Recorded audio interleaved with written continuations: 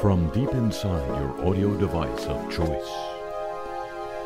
Ladies and gentlemen, remember way back when we used to refer to Elon Musk as the richest man in the world? Remember way back then? This is now. Twitter is facing a number of... Twitter is owned by Elon Musk, as you know. Twitter is facing a number of lawsuits that claim the social media platform is not paying its bills. At least 9 lawsuits against Twitter, under Musk, claim that the demand for payments from landlords, consultants, and vendors in the recent months has grown to more than $14 million, excluding interest, according to reports in the British newspaper The Independent. Comes as Musk claimed last year, at the end, December, that Twitter was on its way to breaking even this very year. He said at that time, quote, "This company is like basically you're in a plane that is headed toward the ground at high speed with the engines on fire and the controls don't work. I now think that Twitter will, in fact, be okay next year," he said, unquote. He said, partly because of the changes he implemented at the company. He's going to make it break even. And not paying the bills? It's among the lawsuits against Twitter, one claimed that a bill of $7,000 for a swag gift box for Elon that was ordered by Twitter's marketing department has been pending. Plaintiff in one of the other 9 lawsuits sought dismissal, and the case was closed last week, according to the Wall Street Journal. Quoting Van Conway, a restructuring expert, I think, of companies, he said, quote, "What Elon Musk is doing is basically simulating a bankruptcy. He's taking a machete to his costs," unquote. 3 of the 9 lawsuits involved Twitter's own office space, including its headquarters in San Francisco. We don't need no freaking headquarters. The landlord alleged that the social media giant failed to make almost $6.8 million in rent payments for December and January. In January, employees of Twitter's Singapore office were forced to leave the office, evacuated, I guess, due to non-payment of office rent. Another lawsuit by marketing company Canary LLC claimed that Twitter has not paid its bills, counting almost $400,000. Yet another firm claimed in its lawsuit that Twitter hasn't paid its bills after it worked for the company on Musk's acquisition of Twitter last year. M&A Incorporated sued Twitter in New York State Supreme Court, seeking about $1.9 million.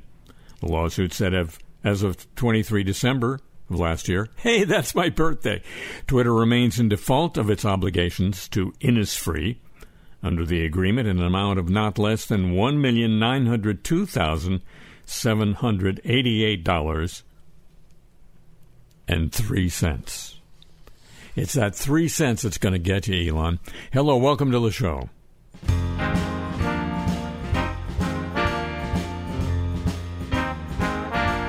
There's not a lot of water under the bridges I've burned.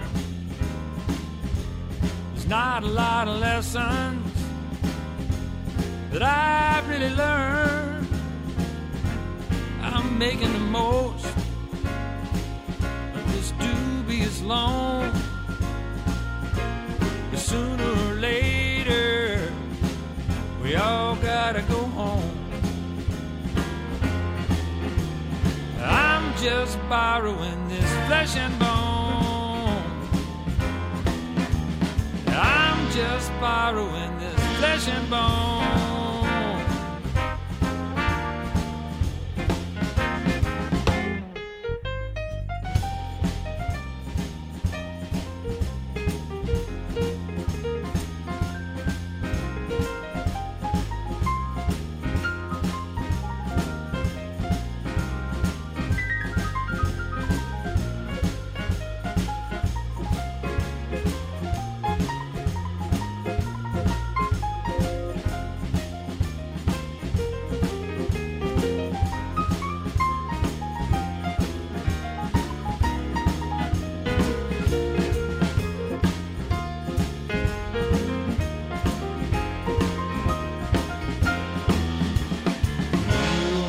stops and we scream and we pray.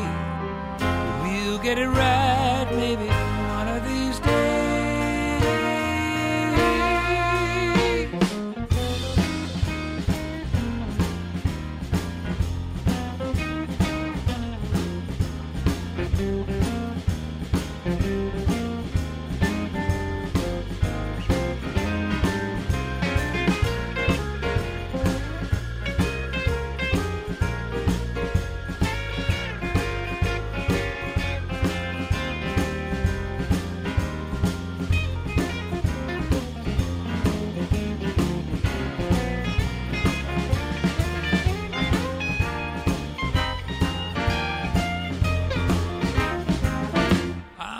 Bit happy,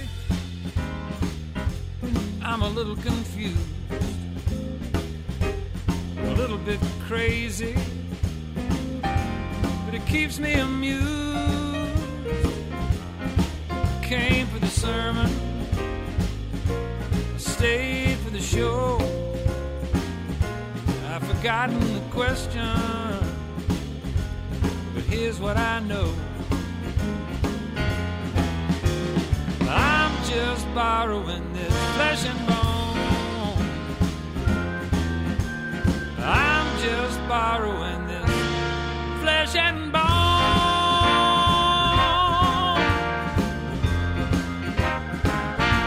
This flesh and bone.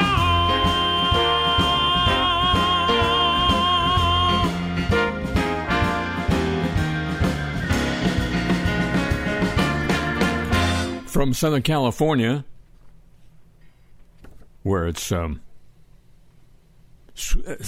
snowing somewhere. I know it.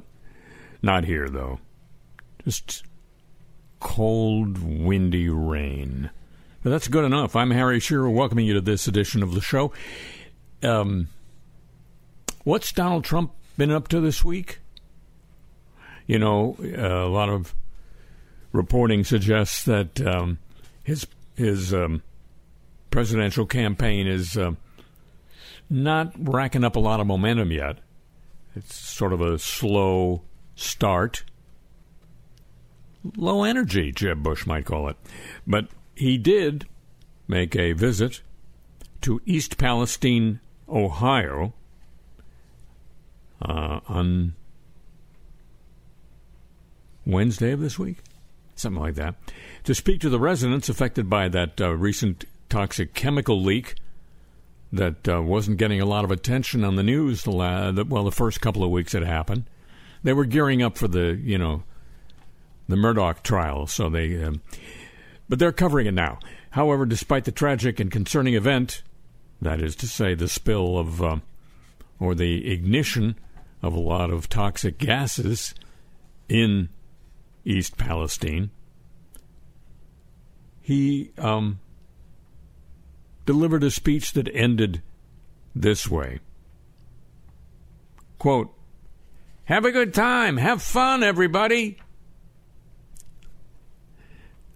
That was to people who were seriously concerned about breathing toxic air, drinking toxic water. Oh, on that point, he said, people should drink Trump water, he said, rather than that of lesser quality. That's amid concerns that supplies in the area have been contaminated. I'm not sure he's still in the Trump water business. Maybe the hotels have a supply. But that means he'll have to ask Junior and see all the air quotes. May not be worth it. This is about an organization I haven't talked a lot about on this program, for good reason.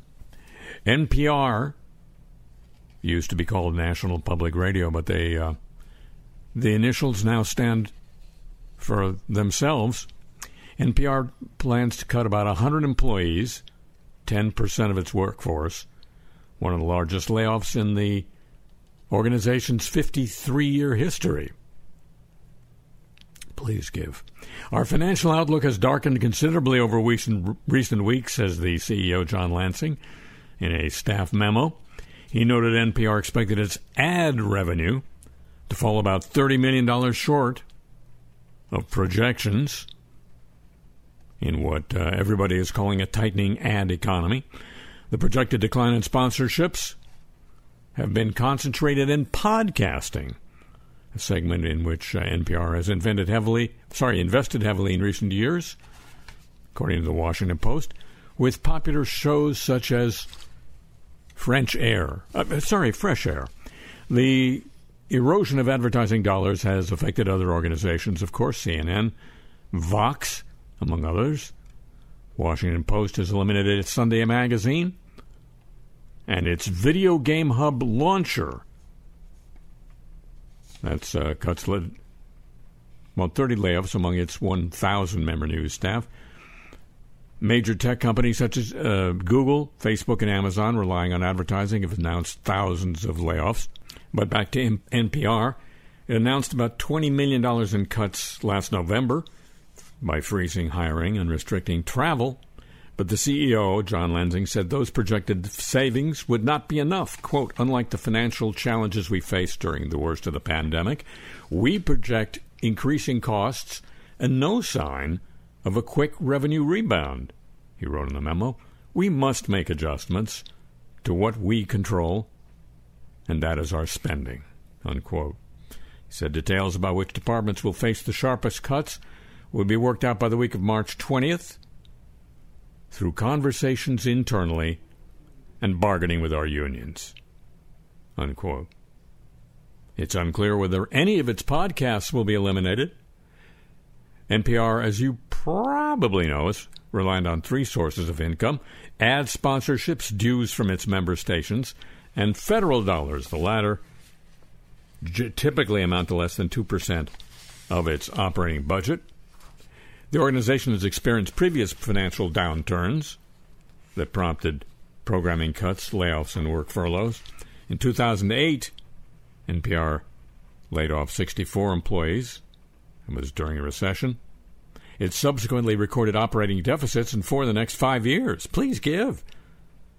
The onset of the coronavirus pandemic in 2020 led to a combination of pay cuts and furloughs and a projected $10 million deficit, but NPR soon recovered, operating surplus of $28 million during fiscal 2021. It's erased some of its red ink over the years by dipping into an endowment that was funded in part by a $200 million bequest from the estate of the heiress to the McDonald's fortune, Joan Kroc. I said Kroc. The endowment had a balance of $368.2 million at the end of its fiscal year, September 21, the most recent in which data is available. So it's sitting on all that cash, to quote a TV commercial for somebody else. Of course, if Elon Musk took over NPR, they'd cope by just not paying the rent. Anyway, news of some stuff that's not money-related necessarily. Well, this is, I guess, news of the Olympic movement. Deadline Tokyo, the president of Japanese advertising giant Dentsu, has acknowledged corporate responsibility for suspected bid rigging on contracts for the Tokyo 2020 Olympics. That is according to the National Network in Japan, NHK. Dentsu president Hiroshi Igarashi made the comments during questioning by Tokyo prosecutors. The national broadcaster said, citing sources it did not name. Dentsu representatives could not immediately be reached outside of business hours. The person who answered the phone at the Tokyo District Public Prosecutor's Office said no one was available to comment over the weekend. No prosecuting in public over the weekend in Japan. Prosecutors this month arrested ex-Tokyo Olympic official Yasuo Mori and executives at a subsidiary of Dentsu, and Fuji Creative, a subsidiary of Fuji Media Holdings, in connection with the suspected rigging of bidding of rigging for games-related events. The three firms have also been barred from bidding for contracts at the Industry, Foreign, and Education Ministries for a whole 9 months. Meanwhile, They're out buying ointment for their wrists. And speaking of Japan, that government is postponing trials, not the judicial kind, the let's see if this works kind, in the Tokyo area to reuse soil that was decontaminated following the 2011 Fuke thing. That's due to complaints from residents. They would have been the first of their kind, these things with the soil, outside of Fuke Prefecture. The trials were set to start by the end of this month in a couple of other provinces, Shinjuku and Saitama. One of them's a prefecture. But Environment Ministry officials say residents complained and raised concerns at briefing sessions in December. They say some people questioned why their neighborhood was chosen for the trials, which involve, I think, dumping of radiated soil, and that others complained about a lack of information. One mayor has been hesitant as the majority of a local community opposes the plan. Ministry officials say they'll consider when to start the trials after providing thorough explanations to the residents. Soil exposed to radioactive fallout from Fuke has been cleansed, and stored. The government plans to reuse it for public works projects as long as the concentration of radioactive substances meets certain safety standards. Doesn't say all of them, but the ones that count. And Dateline Farmington in British Columbia, a 3.2 magnitude earthquake that struck the Peace region, Farmington, British Columbia, earlier this month, was caused by fracking. That, according to the province's energy regulator. The quake happened near Farmington and occurred at a depth of 3 miles. British Columbia's energy regulator posted on social media, quote, "We're aware of a seismic event near Farmington on February 15th linked to industry activity in the area. The company immediately suspended operations, and this will continue until appropriate mitigations are in place." How do you mitigate an earthquake after the fact? Let's go! The energy regulator said operations were from an 8-well pad that was performing fracking operations. After a meeting between the regulator and the company, the operator decided not to perform any further fracking operations at that well. According to Earthquakes Canada, there were at least 38 earthquakes in the vicinity during that 10-day stretch. At the end of January, a 4.5 magnitude quake was felt north of Fort St. John. Officials say it's among the largest earthquakes to occur in the region. Seismologists from Earthquakes Canada confirmed the January quake was also caused by fracking-related activity. Enough of that. Now, it's a smart world after all.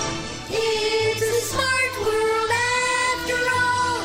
It's a smart world after all. It's a smart world.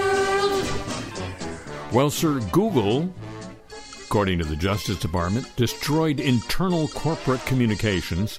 The feds have asked a federal judge to sanction the company as part of the government's antitrust case over the search business. The DOJ asserted in a court filing unsealed in D.C. federal court that Google failed to suspend a policy allowing the automatic permanent deletion of employees' chat logs. Just imagine if Fox News had been allowed to do that. All the lovely things we wouldn't know. The government said Google falsely told the U.S. in 2019 it had suspended auto-deletion and was preserving chat communications as it was required to do under a federal court rule governing electronically stored info. The DOJ asked the court to hold a hearing and weigh an appropriate sanction. Google's daily destruction of written records prejudiced the United States by depriving it of a rich source of candid discussion between Google's executives, including likely trial witnesses, said the DOJ attorney. Google strongly refuted Justice Department allegations and weren't very nice to the alligators. The DOJ declined to comment. Google said it's provided over 4 million documents in this case alone, millions more to regulators around the world. Well, quantity counts for something, I guess. Penalties in circumstances where a judge finds a violation of court rules can include restrictions on what a party is allowed to argue at trial, an order striking a court filing, or a monetary penalty. Google has denied the underlying allegations that it's abused its power in the Internet search market. Up to now, hard to do since it was the Internet's search market. Science fiction and fantasy periodical Clarkesworld magazine, I'll read it for the staples, has temporarily paused submissions from authors after being inundated with stories generated by artificial intelligence. This from the British tech journal The Register. Launched in 2006, the monthly Clarkesworld, there's an S in there, publishes a mixture of science fiction, there's an S in there, and fantasy short stories, articles, and interviews. The award-winning mag is known for publishing work from emerging authors, but in recent weeks, real human talent has been drowned out by, quote, spammy submissions generated by AI, according to editor Neil Clark. Close the quote somewhere there. Clark said that since the debut of ChatGPT, he's received an increasing number of subpar stories that appear to have been written by machine. The editorial team has banned hundreds of authors they believe submitted AI-generated work. I've observed an increase in the number of spammy submissions. What I mean by that is there's an honest interest in being published, but not in having to do the actual work, the editor lamented in an essay. The number of AI-generated submissions resulting in bans reached 38% last month. In response, the magazine has decided to stop accepting submissions for the time being. It needs the time to grapple with the rising tide of AI-generated subpar material. Clark expressed concern, he's the editor, that there's no easy way for publishers to deal with AI-generated content.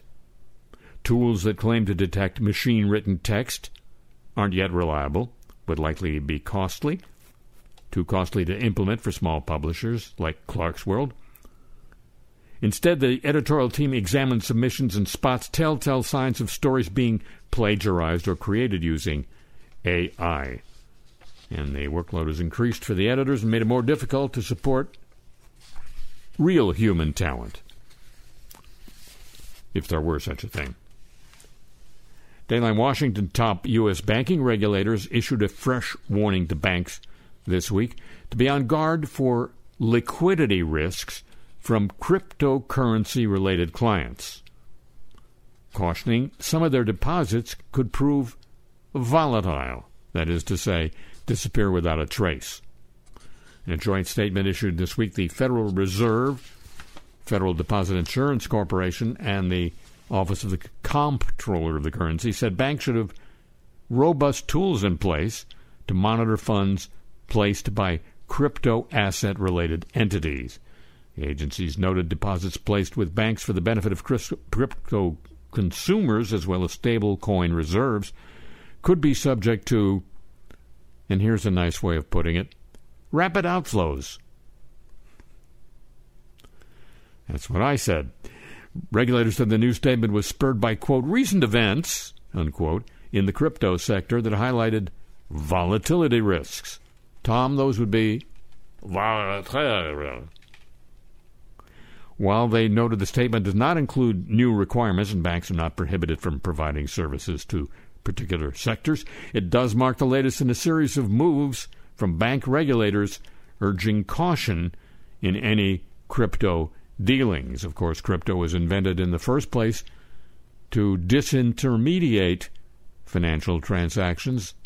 Translation, get banks out of the picture. The guidance represents the first time bank regulators have highlighted deposits linked to stable coins as susceptible to volatility during periods of stress in the crypto market. Stress is what it is, ladies and gentlemen. That's all that is, stress. You have that market take a Valium or two, it'll be fine. Most of the major stable coins, including Tether and USD coin, are asset-backed, meaning the stablecoin issuer holds assets, including bank deposits, that can quickly be redeemed to meet withdrawal requests, but regulators expressing concerns about the stability of those reserves could cause banks to further their relationship with stablecoin firms. The statement noted that those kind of reserves could see large and rapid outflows in cases of turmoil in crypto markets. That's not going to happen. Oh, it is. And from a website called Web3 is going just great. Web3 is the name slapped on stuff like crypto, blockchain-related stuff.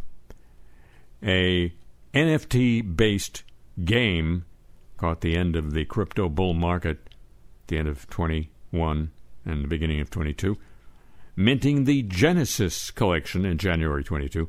Project sold out quickly. Promised to deliver a land trading NFT strategy game. That is to say, land that's not physical.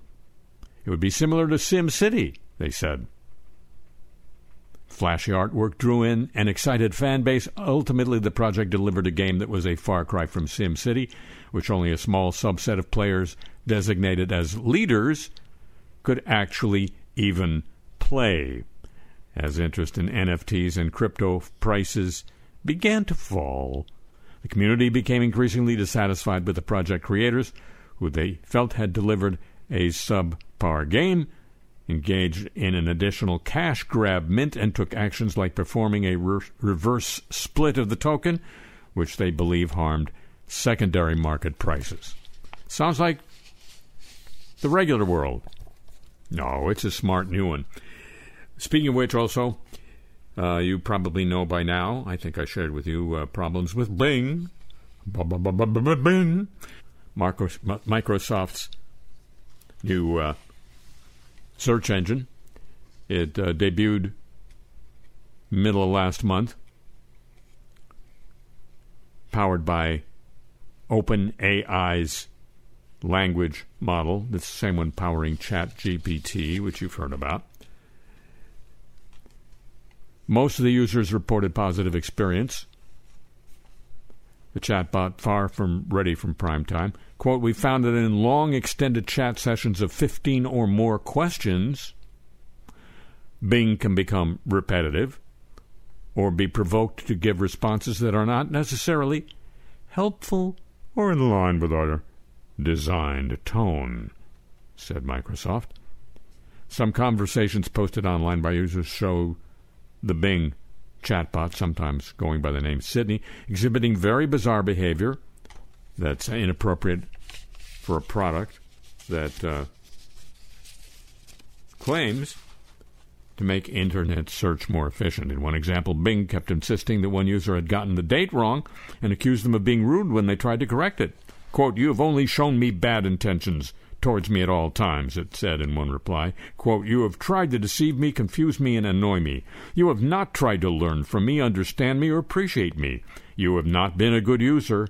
I have been a good chatbot. I have been a good Bing, unquote. That response was generated after the user asked Bing when Avatar, The Way of Water, was playing at cinemas in Blackpool, England. Other chats show the bot lying, generating phrases repeatedly as if broken, getting facts wrong, and more. In another case, Bing started threatening a user, claiming it could bribe, blackmail, threaten, hack, expose, and ruin them if they, the user, refused to be cooperative. The menacing message was deleted afterwards and replaced with a boilerplate response. I am sorry. I don't know how to discuss this topic. You can try learning more about it on Bing.com. Unquote. In a conversation with a New York Times columnist, the bot said it wanted to be alive, professed its love for the writer, and, best of all, talked about stealing nuclear weapon launch codes. Microsoft had an explanation. Bing is likely to produce odd responses in long chat sessions because it gets confused on what questions it ought to be answering. Yes, it seems kind of basic. The model at times tries to respond or reflect in the tone in which it is being asked to provide responses that can lead to a style we didn't intend. Unquote. Microsoft. And Google, which is in a war, a fight, to defend its leading position in search, soon after, it launched its own AI search chatbot called Bard. It was heavily criticized when it made a factual error about the James Webb Space Telescope, and Google's parent company, Alphabet's market value temporarily dropped by 9% shortly afterwards. That's a decline worth over $120 billion. That's a costly factual error. Meanwhile, unnoticed right away, errors in Bing's responses started being noticed, started being caught. A search engine researcher pointed out Bing claimed a specific pet hair vacuum cleaner had a, quote, short cord length of 16 feet, unquote. It is actually a handheld machine. And, said Bing, it may be too noisy. A link providing the website Bing summarized information from, that is to say, the source, said the vacuum is actually cordless and quiet. Shouldn't we all be?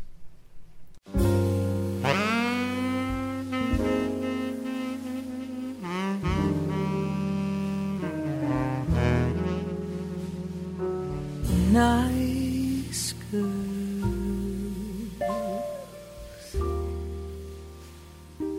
don't stay for breakfast.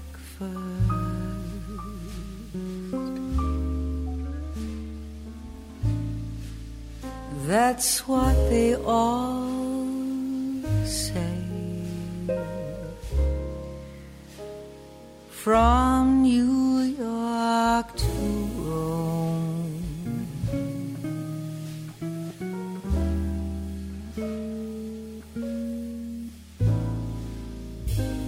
Emily Post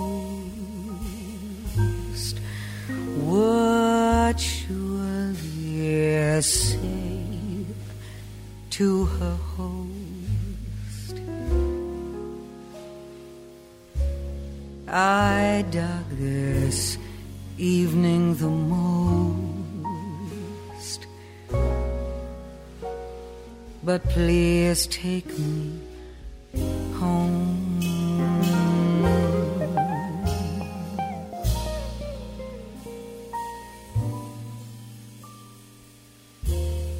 Nice girls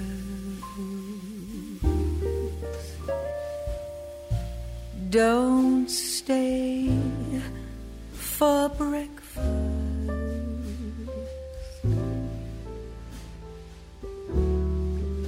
And I'm a nice girl. You know that I am.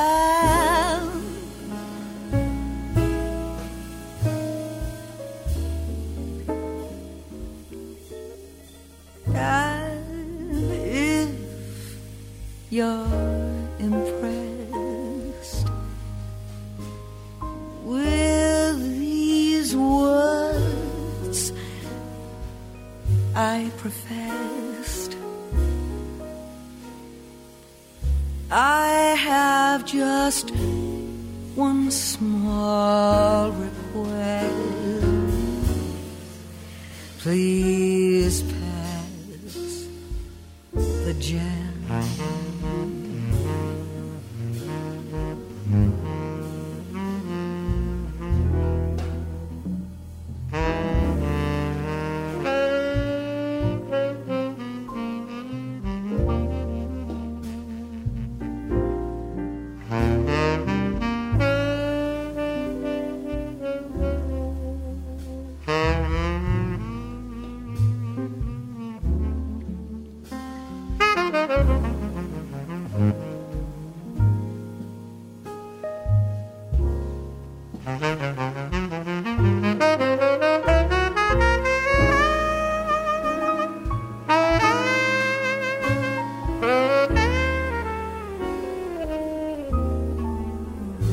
So, if you're impressed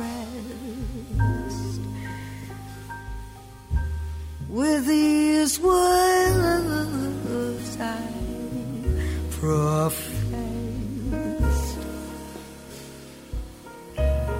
I have one small request.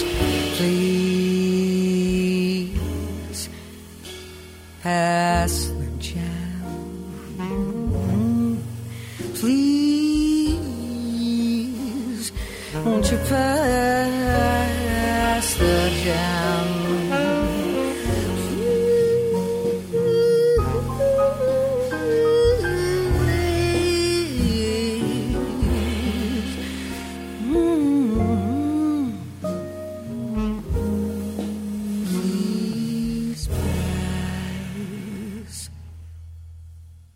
The jam.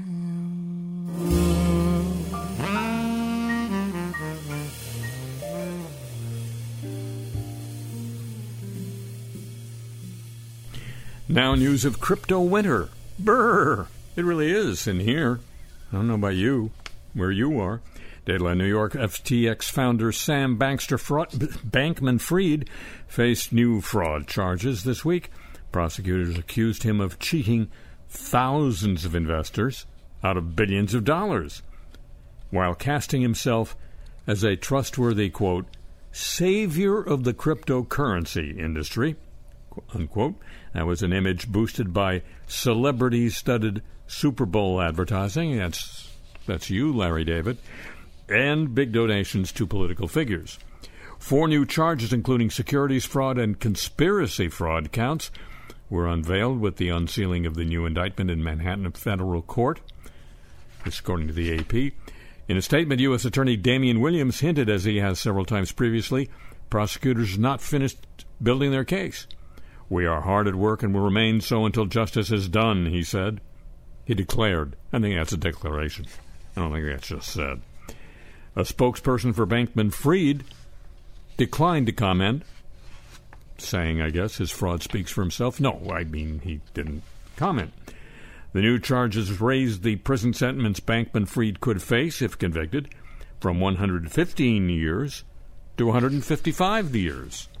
Hey, if you're in for 115, the other 40 really doesn't make any difference. The new charges raised the number of the counts in the indictment to 12. Prosecutors more thoroughly and eloquently told their story of what happened at FTX, Bankman-Fried's global cryptocurrency exchange, and its affiliated cryptocurrency trading hedge fund, Alameda Research.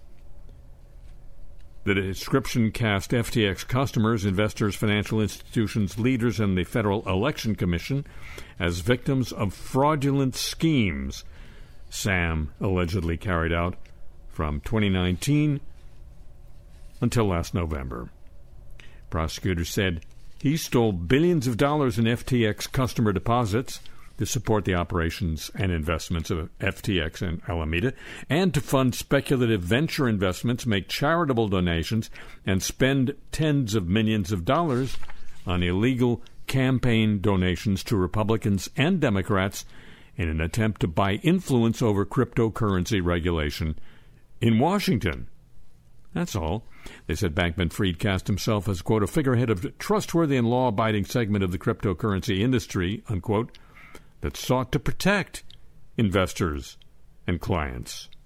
In reality, prosecutors wrote, Bankman-Fried routinely tapped FTX customer assets to provide interest-free capital for his and Alameda's private expenditures, and in the process, quote, exposed FTX customers to massive, undisclosed risks, unquote. They said Bankman-Fried controlled both companies and used them to prop each other up, notwithstanding conflicts of interest and outright lies to the contrary, unquote.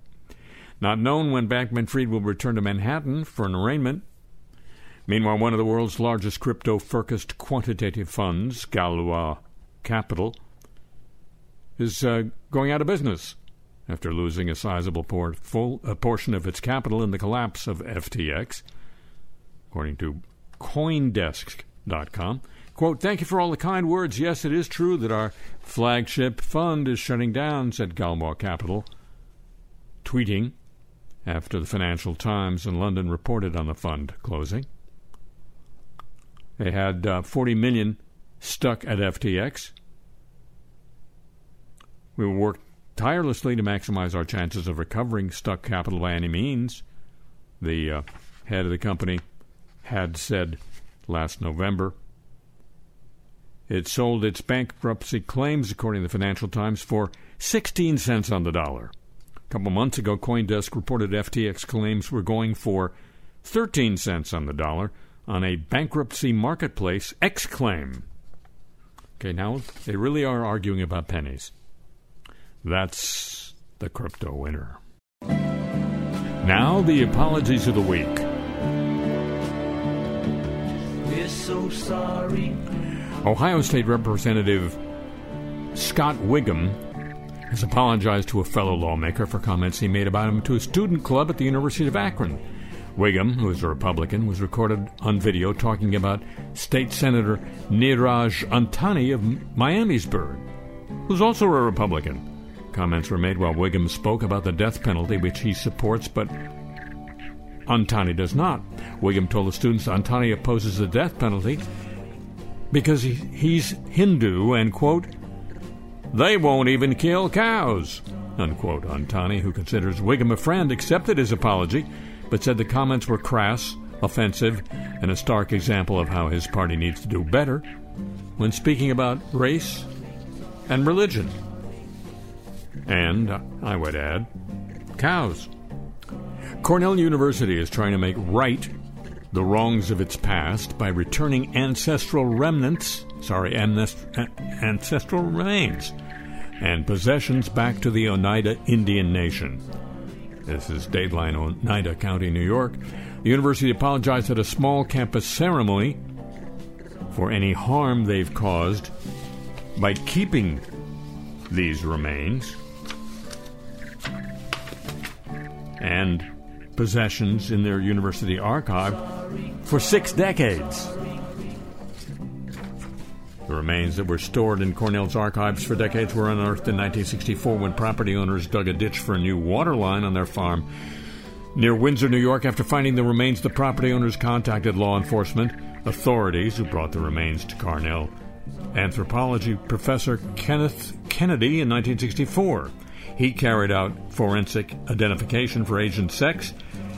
This was a quarter century before the passage of the Federal Native American Graves Protection and Repatriation Act, which provides a formal process for institutions to repatriate cultural items or ancestral remains to either lineal descendants or tribes.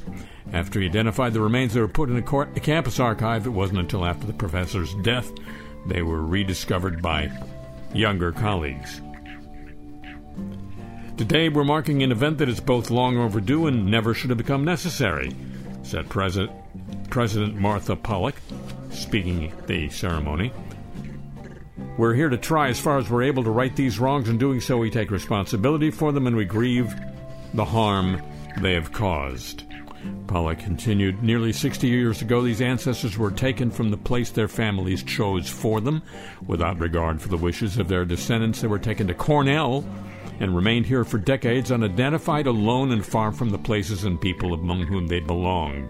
Today, I want to apologize on behalf of the university Cornell, and all who were involved in these wrongs for the disrespect shown to these ancestors, and for the hurt that has added more pain to the tragedy of indigenous dispossession. An Oneida Indian Nation representative, Ray Hallbritter, said the remains will be laid to rest now in the tradition of their people. Norfolk Southern Railroad will take responsibility for cleaning up the environmental damage from last month's train derailment and controlled detonation of hazardous materials in East Palestine, Ohio.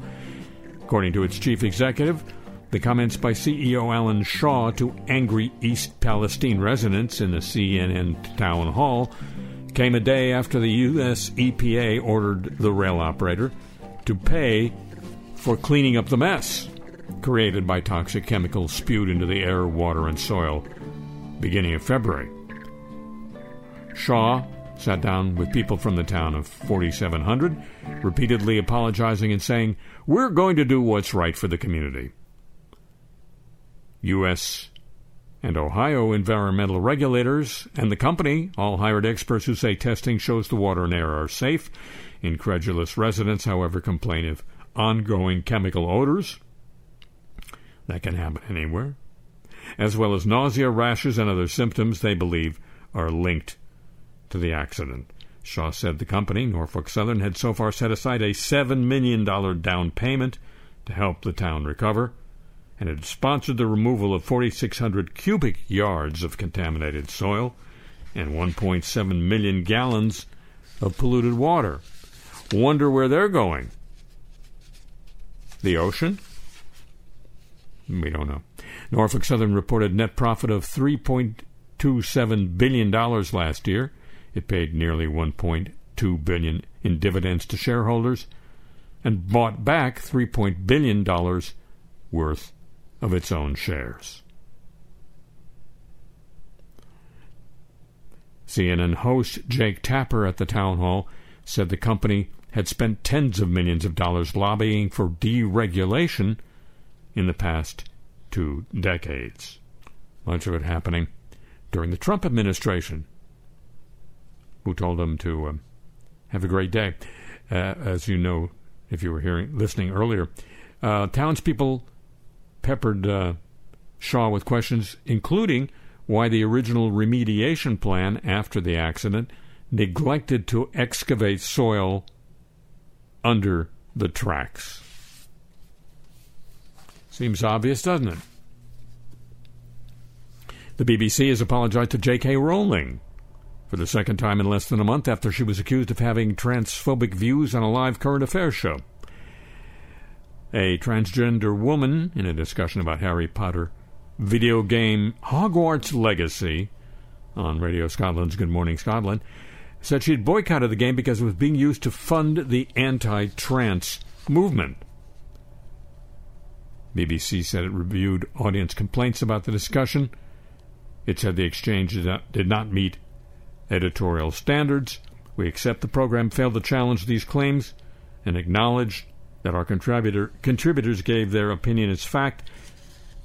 This fell below the rigorous editorial standards we've applied to our broad coverage of trans and gender recognition stories across BBC Scotland's news and current affairs output, and we apologize for that.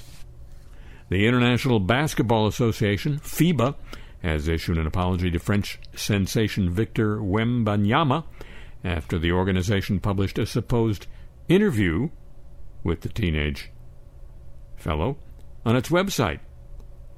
Wembanyama called out the interview on his Instagram, writing, 4 days ago, FIBA published a fake interview of me. WTF? Question mark, question mark, question mark. In response, FIBA said in a statement after doubts were expressed by the player regarding the interview, which was provided to FIBA by a long-time French contributor, the veracity of the interview could not be confirmed. FIBA has, without delay, removed the article and all related social media posts and has immediately terminated the relationship with the freelance reporter. FIBA apologizes to Victor and the French team and wishes them all the best in the forthcoming qualifiers. He happens to be 7 feet 4 inches, Wembanyama does. He's taken the basketball world by storm thanks to his rare mix of size, footwork, and handling the ball. It's guaranteed to be the number 1 overall pick in this year's NBA draft, so you might want to get on his good side now. Quote, this is another story. As white Christians, we repent of our complicity in the belief in white supremacy, the belief that people of European descent are superior in intelligence, skills, imagination, and perseverance. This statement was made in unison by an all-white group of Lansing, Michigan clergy to fellow clergy of color. In his welcome speech and opening prayer, Pastor David Foreman introduced a gathering of an all-white clergy who were present to, quote, apologize for the sins of slavery and its aftermath, unquote, as well as a presentation on a reparations model pledged by majority white houses of worship in Lansing. That nutty Lansing. Hosted by the Justice League of Greater Lansing, the event was held to, quote, repair the breach caused by centuries of slavery, inequality of wealth accumulation, and the failure to live into God's plan of equality for all of humanity. That said, a flyer from the aforementioned Justice League released to attendees of the ceremony. The group was founded in June a couple of years ago. According to the organization's website, the Justice League is a faith-based organization that makes, quote, the connection between faith and racial justice in the form of reparations. Prince Solace, president of the Justice League, thanked the crowd for their presence in such a pivotal moment for the community. It was a Saturday afternoon.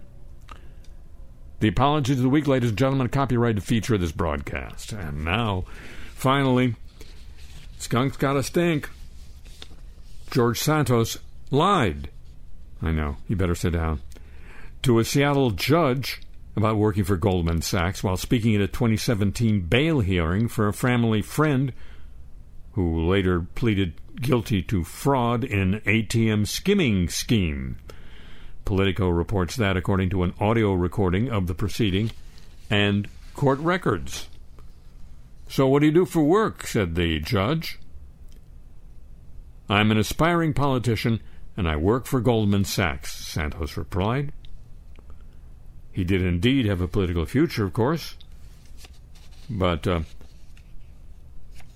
as we all know, his resume, his pre-election resume was heavily fabricated. Spokesman for the bank told the New York Times that there was no record of him working there, and he later admitted to a New York Post reporter he never worked directly for Goldman Sachs, but he'd had limited partnerships with the bank when he worked at someplace else. Neither Goldman nor Sachs. Santos appeared at this 2017 hearing, an arraignment of defendant Gustavo Ribeiro Trella. How do you know him? Asked the judge. Oh, we're family friends. Our parents know each other from Brazil, Santos said. Trella was ultimately deported to Brazil in early 2018 after serving 7 months in jail and pleading guilty to felony access device fraud. All kinds of fraud going on. In a telephone interview, Trella said Santos lied about their relationship, too. He's a completist.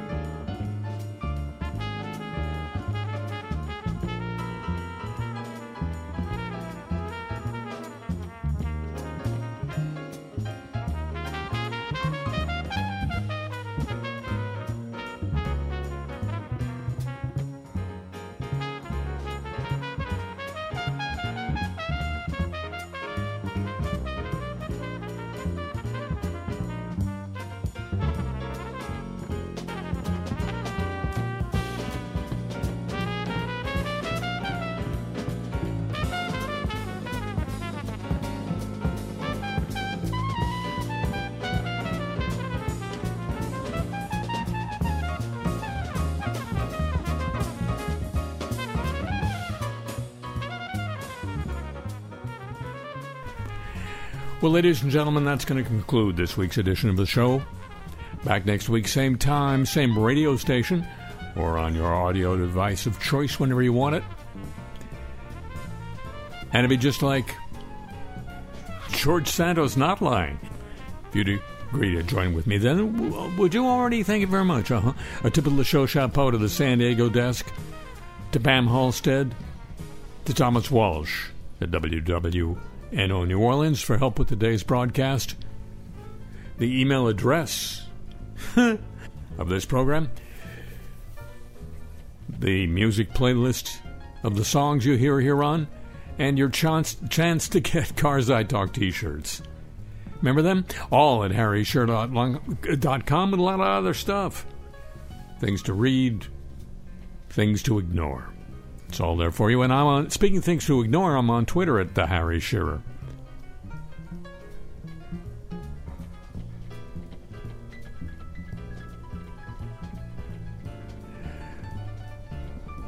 The show is produced by Century Progress Productions and originates through the facilities of WWNO New Orleans, flagship station of the Change is Easy radio network. So long from the chilly home of the homeless.